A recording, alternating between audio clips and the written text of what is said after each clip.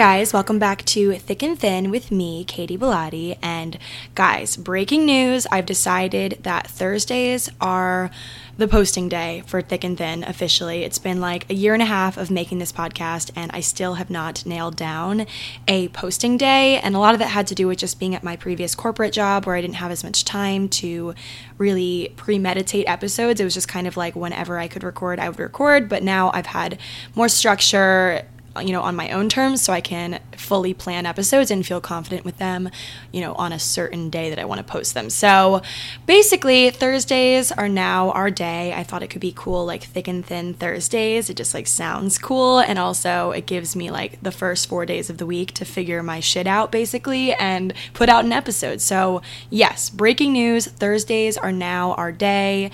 Definitely just, always look forward to an episode on Thursdays. I'm even thinking, guys, come about March or April, I might even start having guests on the podcast, maybe twice a month. I still want this to be mostly a diary sort of journal entry type podcast, but I thought it could be cool to have some, opinion makers in the area. I live in New York. There's so many people here, even just friends that I have online that can phone in almost. I just did a podcast. I talked about it last week with my friend Sienna, and it was so easy to record it online and just have us both be sitting in completely different places recording an episode together. So I'm going to explore that possibility as well in the coming months. And now that I have an assistant on my team, which is so exciting, I'm so excited to introduce you guys to her. Her name is Kimberly. She started a couple of days ago and now we are working together. She's actually still at her previous job working through her last 2 weeks. And so eventually we'll actually be together during the day. So we're going to work together. She'll come to my apartment. We'll get some stuff done. I'm really excited to kind of just delegate work, to be honest, because I have a really big problem with thinking I can do everything and anything, which is great, that I feel like I can do a lot of things, but it gets to be a lot and it gets to the point where things drop off, things fall off and I can't accomplish everything that I want to accomplish. And so having someone there to just kind of help me and, keep me in check, remind me to do things is really nice already, I can tell you that. And I'm also thinking of bringing on some creative interns this summer to just help me with some creative stuff. So if you guys are interested in that, if that tickles your fancy, sparks your interest of being my intern this summer, let me know. You have to be New York based, unfortunately. I'm pretty sure, actually, I don't want to limit it to that. So, okay, I'll get back to you on that, but it'd be nice if you're New York based and it wouldn't be a crazy time commitment. It would just be, you can get school credit too. I was thinking that'd be cool. And basically what I would want, or what I'd really be hopeful to have, is just some, a couple of people to just help me with creative ideas and just infusing new stuff into all of my things that I do. So my design work, but then also my YouTube channel and, the podcast, Instagram, whatever, because I'm one person and I can't have all the creative ideas in the world. And that's something I'm slowly learning. So yeah, those are some updates. Again, I talked about this last week. I have the temporary tattoos still up for sale. They're on sale for about 2 more weeks, which is not as long as I thought. So definitely jump on it while you can. There's a link in my Instagram bio and also in the show notes of this episode. I'll have it there too. So check out the tattoos. They're selling fast, but I want everyone to have a chance to get their hands on them. So yeah, those are all my updates, I think, in the beginning. And I feel like such a broken record, and I say this every episode, but I truly think this episode is going to be very good. I don't even know what I'm going to title it yet. Sometimes I know the title before I start and I have it in the back of my mind. For this one, I have absolutely no idea, but I've seen a few things in the past week that really just somehow, 2 pretty different sort of things have become so intertangled and woven together where they make sense together. So that's what today's episode is going to be. It's going to be an Instagram, kind of derived from an Instagram caption that I saw from one of the founders of Refinery 29, and then also the story of this Hollywood starlet, Hedy Lamarr, that a follower of mine actually, she put her name in my DMs and was like, you have to watch this documentary. I thought of you when I saw it, and I was just, guys, I watched it last night, and I don't know what it is about just nighttime, but I'm always kind of just in my feels. That's when I journal most. That's when I'm just emotional most, and I actually cried when I was watching the documentary because it was just so hard-hitting. I really felt for her, for Hedy Lamarr. I'm going to get into her full story basically in a nutshell. She was considered the most beautiful woman in Hollywood, and she also had all of these hidden talents in inventing, in science, and no one wanted to hear about it. No one wanted to hear anything, basically anything out of her mouth that wasn't a script or that wasn't, something beautiful and ditzy and very, paying homage to Marilyn Monroe and many other Hollywood starlets back in the day who really did not have a voice. And so I'm going to talk about her today. There's a lot more to her story than just that, but I'm also going to first start out by talking about this caption from one of the founders of Refinery 29. And I love following people like CEOs and people that invent things and create things. It's super inspiring, and their content just seems to be better than, normal influencer content, which is kind of just like stabbing myself in the back in a way because that's what I create. But I really love just following tastemakers, creators. And so I highly recommend, if you guys are the same way, you should follow Piera Luisa Gilardi. I think that's how you say her name. It's a very exotic name. I love it so much. Her username on Instagram is Piera Luisa. And she, like I said, she was one of the founders of Refinery 29. She really grew it from the bottom up. And it's crazy. All of her captions really dive into not only just Refinery 29, she dives into other things, but this one was just so, it really shook me. I read it when I was on the subway, and I was like, okay, this needs to be a whole episode. I think I even posted on my Instagram story while I was on the subway, I don't like touching things on the subway, so I'm trying to balance posting this on my story, and definitely didn't do a great job of it, but I just needed to get it out there. Anyway, so you guys are like, what are you talking about? So I'm gonna get into the caption, and then I'm gonna back up and talk about just kind of some personal experiences with said caption, and the overarching idea surrounding it is you are so much more capable than you think, even when you don't know, okay? And I just want to limit it at that. Don't know blank, don't know, you can substitute whatever that means to you, but even if you don't know the answers, even if you don't know really what you're doing, you are really capable. And if anything, I think you're more capable than people that do have all the answers, or not even capable, that's not the word fully. It's you have more opportunity to create something just mind-bogglingly crazy and out there and new and different. It's really something that you should be proud of, honestly, not having all the answers, because that means that you're still molding things, you're still coming up with who you are and what you want to make. So that's kind of the overarching idea. So I'm going to read the caption now. It says, PSA, saying I don't know does not mean you're any less intelligent or capable. A story. As we were growing Refinery 29, one of the most painful periods for me was during a time when I was afraid to admit what I didn't know. I found myself often around conference tables with new people who had much more corporate experience than I did, who were speaking in a language that I didn't understand. That of jargon, industry terminology, and acronyms, my personal kryptonite. I thought the fact that I didn't understand these terms was an indication that I did not belong, lacked the right experience, that I didn't have what it took. I was sure I would look stupid if I said I didn't know. I started approaching the meetings with courage to be curious, asking questions when I didn't understand, observing things plainly, requesting definitions for words and acronyms I didn't know. Google is a friend here too, of course. I was terrified that the jig would be up, that everyone would see me as an unqualified and unworthy ignorant. But instead, something else happened. People started leaning in to hear the answer to the question I'd asked. They'd come up to me after the meeting and say, hey, thanks for asking that question. I had no idea what they were talking about. Instead of being shunned, I actually grew my power, my understanding, and I provided a service to those around me who were too afraid to ask. A desire for control or the fear of judgment can keep us from accepting not knowing, but it's critical to embrace the unknown in order to be in a state of openness for knowledge and answers to come. When you admit that you don't know, you ask questions, you're receptive to other people's wisdom, you can fully embrace curiosity, you can seek out information. Saying I don't know is an act of self-acceptance, and the unknown is a beautiful state of being because it's the foundation for growth. Just wow, that caption hit so hard because it just reminds me of how it was for me when I first came to the city and I first got my job at L'Oreal. It really hit so hard. Some captions I find myself skimming and I don't read every single word, but that one I fully just absorbed every word. I let it marinate. I thought about it for the next few hours, like I was at a meeting and I was thinking about it still, because I feel like I'm constantly in a state of not knowing things.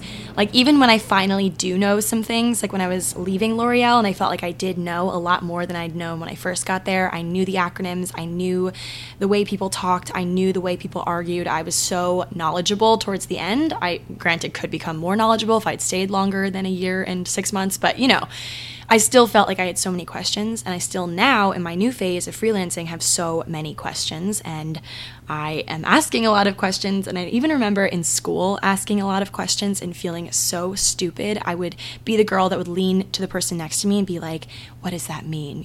In hopes that I wouldn't have to ask the teacher and embarrass myself in front of everyone. And I'm sure a lot of us can relate to this, especially when it's kind of expected of you to know answers, like, in her shoes of founding Refinery 29 and, really coming out there with something that was revolutionary and still being someone that's sitting in a room not really knowing the answers that you should know, or you think you should know. It's tough because you have this mental image of who you're supposed to be, and who you want to be, okay? And when I was first making the trek to New York and, coming from college where you didn't really need to know a lot because, you kind of just like sat in the back of the class and just mindlessly passed through, at least at my school or in the communications degree, it was a lot of projects and it wasn't as much like you need to know a lot of terms and stuff. For me, at least, I honestly, I did not take education seriously. I really want to go back to school eventually and take a course where I can really take it seriously because I, to be honest, was at college for the social stuff. I was at college to make connections, which honestly paid off so well. Like, a couple of my freelance clients now are girls that I went to school with, that I partied with, and now I'm working for them and creating great stuff for them and getting paid because of it. So it wasn't all a wash, but granted, there's a lot of things going into my first job at L'Oreal that I feel like I should have known and I didn't know, and I felt, kind of stupid sitting in some meetings not knowing acronyms, like she said, not knowing things. And I had this mental image when I came to New York that I wanted to be this badass working woman that had this awesome cosmetics job. When I got the job at L'Oreal, I saw myself as being, all the movies I've ever seen of like the corporate girl walking through the city with her coffee, running to work, walking in her bomb outfit, having meetings where she's saying all the right things, and really, I wanted to be that person and it didn't come as quickly as I wanted it to. And this just reminds me of so many conversations I had towards the beginning of my career at L'Oreal. It's like I just remember so vividly certain things that I said, and now I'm thinking, like, wow, I really didn't belong there because I remember, my first boss was incredible. I was very short-lived. She was only there for a few months while I was there because she eventually, went to follow her calling and moved to Australia and is now working there and thriving. And I wish I had more time with her because she really made a name for herself in the industry, and it was very cool working under her for a couple of months. But I remember having a conversation with her towards the beginning of, when we were doing the onboarding process, which at L'Oreal, it's basically a series of meeting a ton of people and trying to remember their names because you're meeting all these people in all the different divisions, especially at a huge company. It's like there's so many people that do so many different things, and even being on the social team, which seems like a pretty small piece, it's still very important to know people from other teams. It's important to know the marketing team that makes that markets the products. It's important to know the people that create the products in the hub. It's important to know the people that do the emails, that do the SEO, that do the website. I needed to know so many people, and in all of these meetings, of course, I'm good at talking and I'm good at interviews. I'm good at making myself seem smarter than I am, to be honest. I've learned that trait somehow down the line of just being well-spoken, I guess. But, in these meetings, I was always because they always ask oh, so what are you hoping to accomplish here? What are you hoping to gain, whatever. And I kept saying, I really hope to learn. And I just thought that was a good thing to say, and of course I had other things that I said, but I remember saying in one meeting, particularly with someone a little bit higher up, or a lot a bit higher up than me, but pretty high up person, and we left the meeting with the higher up person, and my boss goes, Katie, just some words of advice for you. And I'm like, oh shit, what did I do? She's like, just, some words of advice. Maybe don't tell people here that you're hoping to learn. And I know she didn't mean it to be mean, and I didn't take it as being mean. I really appreciated that feedback in the moment, because I was like, oh shoot, like I am so making myself seem really young and naive and, starry-eyed, and not really putting my nose to the grindstone. And because I feel like the goal at L'Oreal, or at any very big company, and even probably some small companies, I'm not too familiar with those, but people are just really trying to walk into a meeting, say all the right things, drop mic, really grow in the company in terms of getting a promotion and really being known as that. People aren't wanting to be known as like, oh, she's just the nice one. She's really like easy go. Like people want to be, the hard boss bitch type, at a lot of companies in New York especially. So yeah, I very quickly stopped saying that I wanted to learn, and I started saying things like, I really want to further the brand. I really want to offer my I don't know, I'm like pulling things out of my ass right now, but like, I really want to offer my creative expertise, just using bigger words and saying things that weren't, I want to learn. And looking back, I'm like, well, shit, what if I did want to learn? Like, is it so bad to say that? Is it so bad to admit that you don't know things? And now sitting here, of course, without that job and doing my own thing, where I am quite literally teaching myself and learning things every day, learning from just doing. That's how I'm kind of doing it these days. It's like I'm learning from working with clients and them telling me that things suck. That's how I'm learning, and learning how to put myself in another person's frame of mind and in another brand's frame of mind, multiple different brands, like multiple brands a week, different minds, and that's how I'm learning now. And I look back and I'm like, it was good that she told me that, because it definitely did help me when I was there. I didn't admit my weakness ever.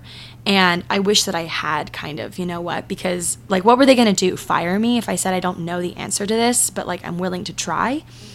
Definitely not. And maybe it would have gotten me further faster, because I would have learned a lot faster. What I would do is I'd sit in meetings, and if I didn't know what was said, there's always these big words thrown out, very corporate words, and words having to do with the numbers and with the growth and the red and the green and all the not scientific, what's the word? It's like the market terminology. I wouldn't know what they meant. And so I had this one notebook where there was like a secret page in the notebook. Like I'd have like, my normal notes, and then I'd had this one page where it was like the words I didn't know. And I would write them all down so I could look them up at my desk later, or at home sometimes if I was that nervous that people would be looking at my computer screen and being like, why is she looking up this very simple word? If I had just maybe asked in the meeting, it would have made things a lot easier for me. And also I would have maybe been pressured to learn it faster, because I feel like when there's like pressure on you, or when you feel embarrassed for asking a question, I remember it more so than if I looked it up on my own terms and on my own merit. I feel like I remember in school when I'd, when I would actually like bite the bullet and ask a question to the professor or the teacher in high school, and I felt all the eyes on me and everyone was looking at me and they were like, oh, she doesn't know the answer. Or, honestly, now that I'm reading this caption, maybe they were thankful that I asked because no one else did. I would really retain whatever the answer was, because I felt so nervous for asking it in the first place that I really retained the answer, and it really helped me in the long run asking the question. So I guess kind of the moral of this little like narrative here is, you have this idea of who you think you're going to be and who you're going to be in a given job, in a given situation, and you got to know that it's not going to get there overnight. You're not going to be this super confident person with all the answers. And the truth of the matter is, no one is. Like, half the people I remember encountering at L'Oreal, were super senior. And I was like, I wish that I could see you when you weren't super senior. I wish I could see you in your worst mistake, and really humanize you. Because some people in the corporate world talk like they aren't even talking. Like, they're saying things that are almost like they're reading off of this script in their mind of things that sound smart, things that sound like, but like people have eliminated simple speech. And so no one knows what people are talking about half the time. It's just all these phrases that they think they have to say to sound smart. And in doing so, you lose just like like what was the best thing? The best meetings at L'Oreal were when I got very comfortable with certain members of the team. We would just sit in a room for like a couple hours and bounce ideas, really just dig and brainstorm, and nothing was stupid, nothing was a bad idea. And you could say it in the most simple, littering curse words, being like, oh, I don't know that thing that does the thing. Like, words that aren't super polished would create the best ideas. And towards the end of my time at L'Oreal, I started to kind of, because I knew I was quitting, I started to like not really care as much, in the sense that I didn't care if I spoke up in a meeting and I was like, can you explain this? And I wish that I had done that sooner, and I didn't. And honestly, I kind of wrestle with that moment of my boss telling me not to say that I want to learn things out loud, because like, I feel like, yes, it kind of does admit weakness, but isn't that kind of a good thing? That, not just saying I want to learn, not limiting it at that, but saying I want to learn, and I intend on doing it quickly because I intend on asking questions, and I intend on... Because the thing is, guys, when you're working at a company and you're so siloed, you're so tunnel visioned into what you're doing every single day, you forget to think like a consumer. You forget to think like the people that you're actually making the products for. Like, me being new to the company, if I didn't know what something meant in terms of how a product works and what a product is supposed to do and like how to use a product, if I didn't know, being a newbie, the consumer sure as hell is not going to know. Of course, if you're making a product, like for example, like a foundation, and like, the consumer is not going to know for the most part, unless they're like a makeup artist or a super YouTube addict. They're not going to know exactly how to apply it. You have to really spell it out for them. And so like me sitting in a meeting, not really knowing, I needed it spelled out for me, and I feel like that would have been a given, to some, like there were so many products that I saw the fruition, of it being created and of it being put out on the market. And there were so many problems with the way that it was marketed. We had to constantly go back and change the titling for the product and change the descriptions on the websites, because people, were giving reviews and saying they don't know how to use it, they don't know what to do. And I'm like, I could have told you that. I was confused about it, but I didn't speak up. And so it would have saved us so much time and so many negative reviews if people like me would have just spoken up at the beginning and said, I don't know, this is confusing. So taking a quick little break to introduce today's episode sponsor. Today's episode of Thick and Thin is sponsored by HelloFresh, which is America's #1 meal kit. HelloFresh makes cooking at home fun, easy, and affordable. I just got my box 2 days ago, and I'm so excited to make some meals today. I'm gonna make some lunch for myself with one of their meals. I love the butternut squash risotto recipe that they sent over, and they basically, with HelloFresh, as you guys might know, they send all the ingredients right to your door, fresh and ready to go for you to start cooking. You can get mouth-watering seasonal recipes and all the pre-measured ingredients you need delivered right to your front door, so it just makes everything super easy and convenient. Also, it introduces me to recipes I never even thought to make. Like, I didn't even think to make like a butternut squash risotto. So they sent me all the ingredients, and I'm very excited to make it for lunch today. There's something for everyone, including low-calorie, vegetarian, family-friendly recipes, and it cuts out the stressful meal planning and prepping phase of things. You can just enjoy cooking and get dinner on the table in about 30 minutes or even 20 minutes for some of the recipes with the quick recipe options. That means less prep, means less food waste overall, because you're making exactly what you need, the portion you need, and their carbon footprint is actually 25% lower than store-bought grocery-made meals, which is super important to me. The idea of food waste is just so sad, so I think it's important to choose things like HelloFresh that make it easier to keep a lower carbon footprint for yourself. And so you can also add extra meals and lunches to your weekly order, or throw in yummy sides and desserts like garlic bread and cookie dough, or you can change your delivery days just to, be around your preferences. Also super exciting, HelloFresh is now from $5.66 per serving, which is super affordable, so you're not breaking the bank and you're just making your life easier with HelloFresh. And of course, I have a special deal for us. For 10 free meals, basically all you have to do is go to hellofresh.com/HelloKatie10. That's hello, Katy 10, and use my code HelloKatie10 during HelloFresh's New Year's sale for 10 free meals, including free shipping. So exciting. So use my code HelloKatie10, just hellofresh.com/HelloKatie10. You guys can get started with HelloFresh, and I hope you enjoy your experience with HelloFresh as much as I do. And thank you to HelloFresh for sponsoring another episode. So guys, I guess the moral of the story here so far in this episode is you are so capable, even when you don't have the answers, even when you don't know, even when you're sitting there and you're like, this is so over my head, because people in the corporate world, I'm assuming most of you guys are in post-grad, or even if you're nearing the end of post-grad, I feel like, college people, again, kind of pull things out of their asses. They're saying all these things that just don't even make sense. It's like words have lost their meaning.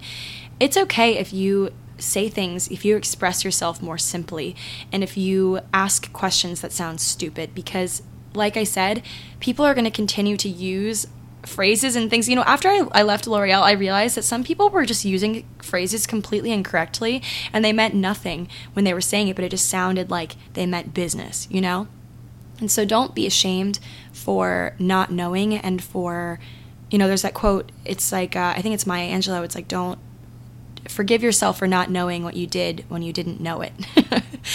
And it's true, so I think we're constantly figuring out who we are, and we can't figure that out unless we have, we answer our own questions. And I think that it's important to live our questions, especially now that I don't have a boss and I don't have, really coworkers. I have clients, but it's a little different. I'm currently living my questions, if that makes sense. It's like I have a question about something. I am living it out. I am living every day trying to solve whatever question I have. And that means kind of making myself sound stupid. I'm going to a CPA next week or to help me with my taxes. And I'm genuinely just like, I've been putting it off just because I'm nervous that they're going to sit down in front of me and be like, and say all these like really technical things that I know nothing about, and be like, oh, well, you should have been doing this like years ago. And I'm like going to be like, well, that would have been nice to know, and I didn't know it. But, life is just a series of not really knowing what you're doing and just figuring it out, and, having the courage to ask the questions and to do the things that you're not supposed to do, that people don't envision you as being, and trying to take on the things that aren't in your job description, that aren't in your human description. All right, guys, so this kind of brings me to my next little subject of today's episode, which is about Hedy Lamarr. I really want to get back into having a historical figure in every single episode, someone that I really look up to from the past, and someone that did something revolutionary. So today's episode is about Hedy Lamarr, and as I said in the intro, I watched this really powerful documentary on Netflix called Bombshell, the story of Hedy Lamarr. I'm pretty sure that's the full title, but it's called Bombshell, which is funny because I just saw not the actual, because this one came out before, but the current Bombshell in theaters, and that was also extremely great. Very feministic, is that a word? In all ways, shapes, and forms. Both titles are really like that, but this one was so moving. And I'd never really heard of Hedy Lamarr. I'd seen that really iconic image of her with like the stars. If you look up Hedy Lamarr star outfit or something like that, you'll see a photo. It's like she has this headband with stars on it and like this like cape with stars. It's like she's covered in stars, and it's from a movie she was in at some point. She's one of those very unforgettable faces. She was considered the most beautiful woman in Hollywood while she was active in the acting space, which was from the 30s was when she started, into the 60s. She was active as an actress for a long time, and people, she had highs and lows in her career, but people always saw her as this beautiful person until, she's kind of known towards the end of her life as getting a lot of plastic surgery and really not looking like she used to. And people honestly got it's so appalling. In this documentary, they said people got mad at her for aging and for not looking like she used to look. And it's just appalling to me. But so she was born in Austria, and she initially was, an actress in Europe. And soon after, she started acting, she met her husband, her first husband. She had 5 or 6 husbands, maybe more, I think 5 or 6. It was the total number towards the end. But she had this first husband who was really famous in politics, and really the marriage was very loveless. She was kind of there as just a trophy wife to look nice while sitting next to him type of thing. And she loved acting. She wanted to get to the United States because she thought that there'd be more opportunities there, which ultimately there were at the time in Hollywood. And so she, one night in her palace where she lived, or this really nice house, the maids were set to keep an eye on her because her husband thought that she would leave at any given moment, and she did. So basically what she did was one night she not poisoned. I don't want to say poisoned. She gave the maid a sleeping potion in her tea. And so what she did was she had already been prepared for a few days. She had all of her jewels sewn into a jacket.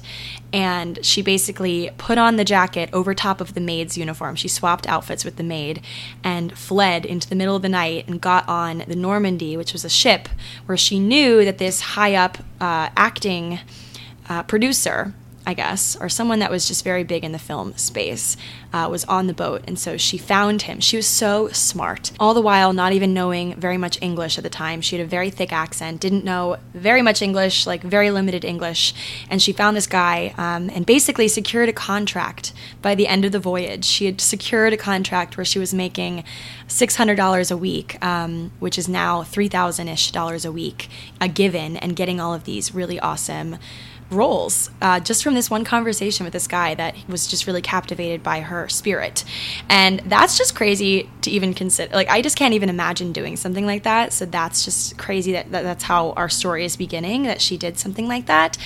And, you know, very soon after that, people started to want to look like her. They started parting their hair in the middle. She has a very significant, like very, very strong middle part. And although she didn't know much English, she learned very fast because she knew it was what she needed to do to survive. But she still had this accent that people loved and wanted, you know, in their films. So she was doing very well. She met a slew of husbands during that time.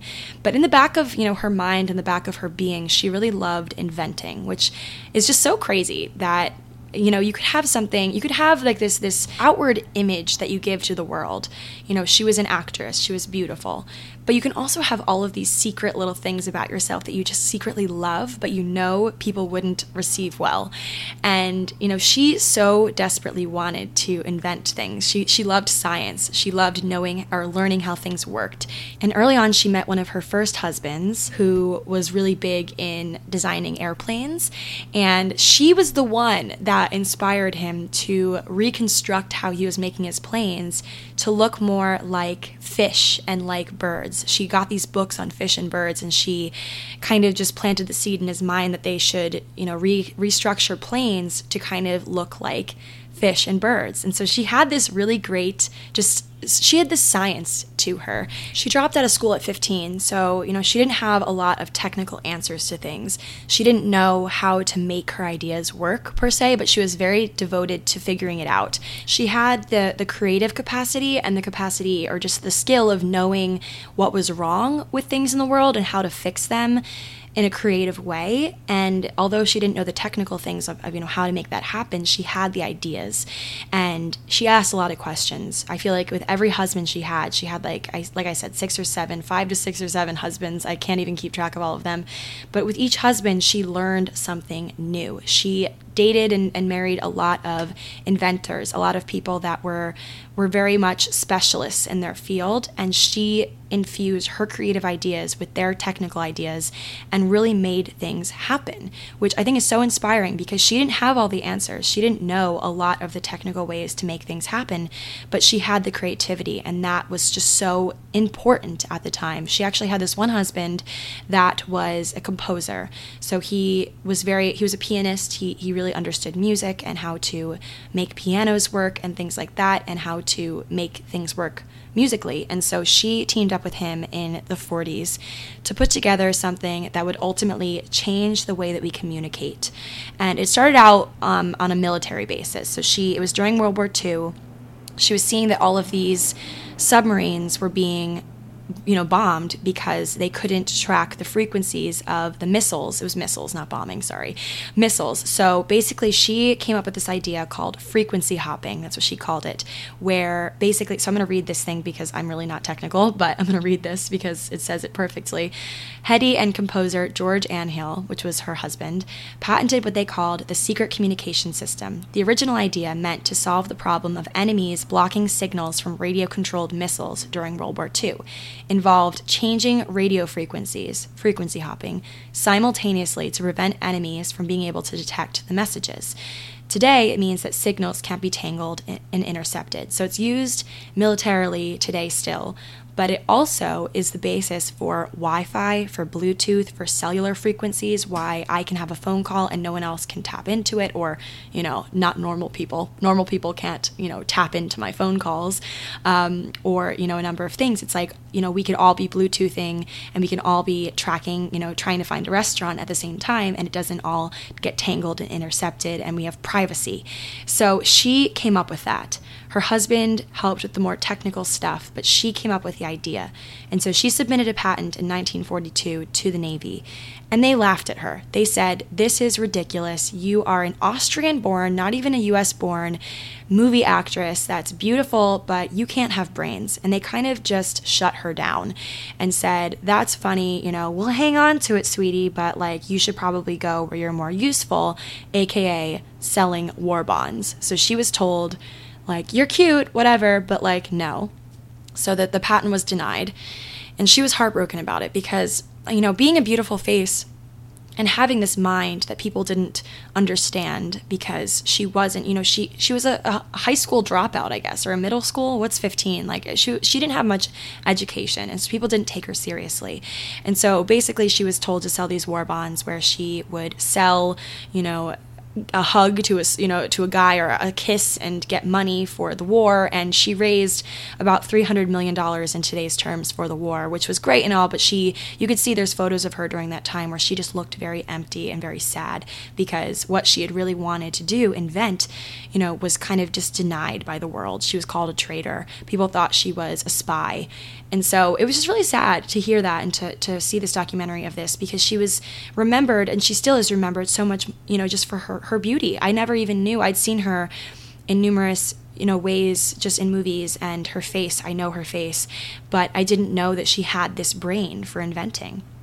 And so years and years later, her initial idea, had actually become something, but she missed out on, the patent being hers because the patents basically expire. So you submit it, it's only active for a set number of years, and then after it's inactive, you have 6 years to sue, basically to say, no, that was my idea. And she didn't know this because no one told her. People could have told her, the military, they knew that this was her idea, and they just ran with it but gave her no credit. So she died in 2000 with zero. Well, she won some awards later on when people realized oh, that's very shitty, but she gained no money. She died she died very poor, a very, very poor woman. And towards the end of her life, she really spiraled out because she just was so, especially when her look started to go, where she started, losing that initial beauty that she was so known for, people started to just dismiss her. She wasn't as known anymore for the right things. She became a punchline. People just didn't take her seriously. She even went through this really rough time where she was using drugs and she shoplifted, and she was just a punchline.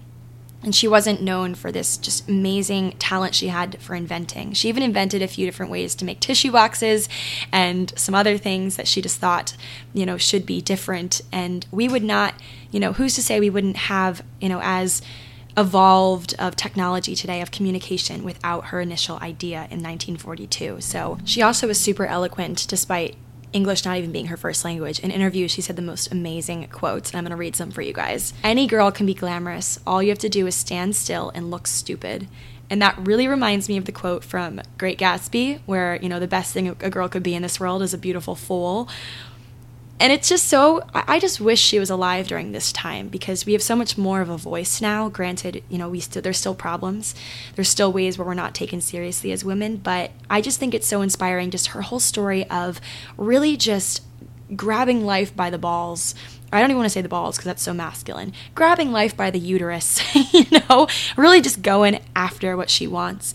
And although she did reach a point where she was very discouraged and she wasn't accepted for what she was as an inventor, I still think she really made a lot of things out of nothing. She had very little, she came to the U.S. an immigrant. She came as someone that, didn't know English really. She made herself. She was a self-made woman. She was someone that she had this idea of what she wanted, and she really ran after it. Although the world didn't completely accept it, a lot of what we have today is because of her. And I did not know until literally yesterday. So I'm happy that I got to share her story with you guys in this episode, because I think it's something that all of us should know and all of us should see, that she is proof of the pudding, that you can have an idea for something, you can have all of these things in your mind that are brewing, creative ways, creative things, and even if you don't fully know how to articulate them or put them into motion, if you ask the right questions, if you meet the right people and put yourself in the position where you can get those learnings and, make your own path of figuring things out, you can really make something that will fully just benefit and change the world. And so I'm super just in awe of her. I actually just ordered a picture of her to put in my apartment because I want to be constantly reminded of her and just the person that she was. I think a lot of the world knows her as this just vivacious, beautiful person that was in movies with famous people that we know. But she's so much more than that. She is a spirit that I think that all of us should emulate in our daily lives. And I really hope that you guys will do some more research into her, because this is just like a SparkNote version of her story. The full documentary is like an hour and a half long, and it really dives into her story much deeper. So definitely watch the documentary. It's on Netflix in the US. I'm pretty sure it's maybe only in certain countries, but it's so, so, so powerful. And I really wish that, she was alive today so I could just talk to her, because she's just so darn inspiring. And there's this one quote that she said also. She said, "I just want to be a simple, complicated person." And that, I feel like, just in a nutshell, is just what I want to be. I want to be someone that is complex and has layers, but I also want to be someone that just says with conviction what I mean simply. And like I said in the beginning of the episode, it's, we have all these images of what we want to be like, and some of them are a bit more realistic than others. This one I think is more realistic, because I think that we all have the power to be a simple, complicated person, where we know what we want and we go after it, but we still have layers. We still have room to question, room to investigate, room to be curious. And so I think that Hedy Lamarr is a great image of this, a great representation of this idea. And just kind of to wrap things up, guys, it's okay to not have the answers. It's okay to not know how you're going to get somewhere, how you're going to make something. Having the creative ideas, or having even just the courage to try something, even if it's something that the world tells you not to do, even if it's something that the world doesn't expect of you, do it anyway. She says in one of her monologues, she said something like, "Do it anyway," and she said it over and over again. It's like the world will spit in your face, but do it anyway. And she also says something like, "People are good." What did she say? I have all these notes. I took notes during the documentary. Not shocking about me. I also cried while I was taking them, so there's casual tear stains on my notes. She said, "Do good anyway." Do it anyway. Do good anyway. She had a very clear idea of wanting to do good things for the world, especially during a time of war when her own country and where she'd grown up was just being ravaged. She still wanted to do good. And so I think that's something that we can all kind of take to heart and all kind of strive to be like. And so, like I said, look more into her story, watch the full documentary, and learn more details about her, like the things her children say about her. I just want to repaint her as someone that wasn't just a pretty face that eventually, just really, she went through a spiral towards the end, and I don't want people to know her like that. I want people to know her for the inventions and for what she truly loved. So guys, that is it for today's episode. I hope you all enjoyed the story of Hedy Lamarr, and also just my early little stories from my time at L'Oreal and in the corporate world, and what it truly means to not know, and how much power you have in not knowing and not having all the answers, because that is truly where creativity is born and where ideas are born. And I want to just quickly reread the last part of Piera's caption, just to kind of wrap things up.